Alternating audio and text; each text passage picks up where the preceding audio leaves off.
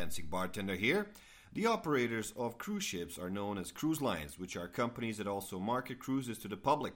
Cruise lines have a dual character. They are partly in the transportation business and partly in the leisure entertainment business, a duality that carries down to the ships themselves, which have both the crew headed by the ship's captain and the hospitality staff headed by the equivalent of a hotel manager.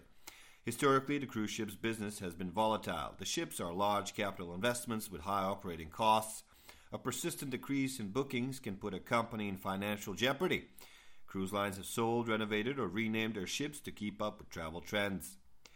Cruise lines operate their ships virtually 24 hours a day, 7 days a week, 52 weeks a year. That's a lot of work. I can testify to that. Currently, the three largest cruise lines holding companies and operators in the world are Carnival Corporation, Royal Caribbean Cruises, and Norwegian Cruise Line Holdings. Thank you so much for now.